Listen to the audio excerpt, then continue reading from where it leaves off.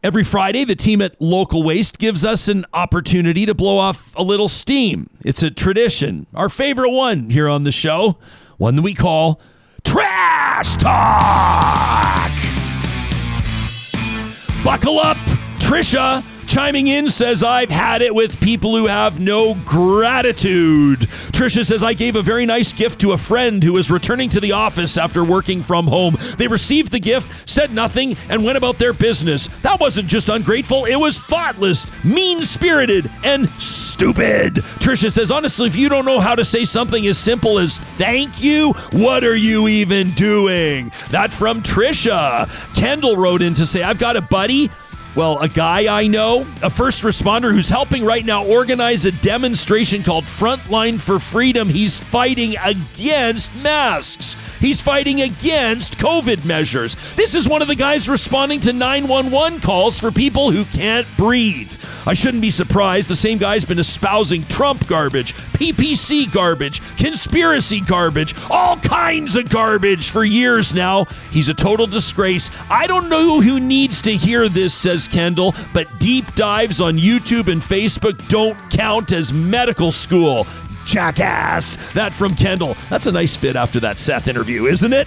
James wrote in to say, I made a point of watching the federal leaders debate last night. This was supposed to inform me. There was very little information in this debacle. Felt more like a game show where contestants are trying nothing more than landing witty comebacks and smart-assed remarks. It was 5 people talking over each other, not letting each other finish. Oh, and 5 people on the stage. Come on. He says, I wanted to be informed. I wanted my son to be informed. All that happened is that, here it is, I now need a new TV set because I got so pissed off at the BS coming out that I threw my mug through the screen. Thanks for nothing. That from James. This one from Colin, who wrote in to say, Premier Jason Kenney's refusal to adopt a vaccine mandate and his decision to provide payments to the unvaccinated is a betrayal of every Albertan who spent the last 18 months doing the right thing. Your continued determination, Premier, to appease the small proportion of Albertans who make up your base at the expense and detriment of everybody else makes you unfit for office. It's time to resign.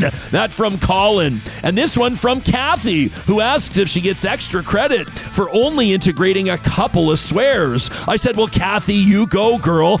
That is my advance notice that it's time for earmuffs for the kids. Kathy says, I live in a province. The government's got so little value for human life. They value rodeos over businesses. Over the last 18 months, healthcare workers have been crying because of staff shortages. And in turn, the government's tearing up contracts. The health minister threatening people. The government threatening layoffs and pay cuts before bringing in outside non-union workers to fill gaps at a higher rate of pay. A government who's always late, who blatantly lies, who calls the media fearmongers, who will not face mainstream questions but announce things through Facebook Live, a government who cancels nurses' vacations but disappears, every member of their caucus silent when the premier's gone for a month, no consultation, changing legislation.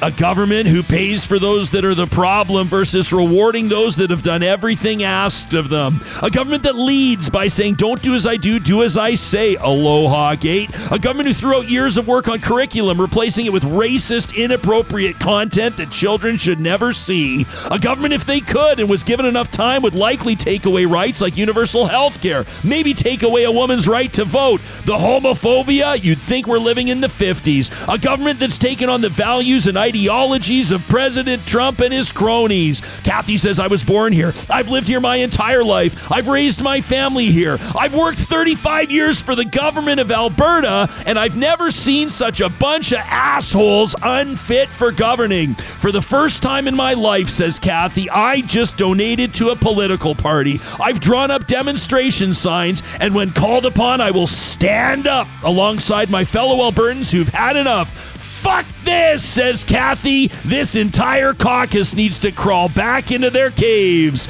Kathy, I hope you feel better. You can send us your trash talk anytime, 7 days a week, 24 hours a day to our email inbox talk@ryanjesperson.com. A cathartic exercise if ever there was one. Make it a great weekend, friends. We'll see you tomorrow at the tailgate party. Details pinned at the top of my Twitter. Coming up next week, a former Rebel Media staffer tells us us how he was radicalized. We'll talk to Afghan citizens who made it safely to Canada and to the Canadian that got them here. And a week from today, our Real Talk Roundtable next Friday with the strategists. We'll talk to you soon, Real Talkers. Make it a great weekend.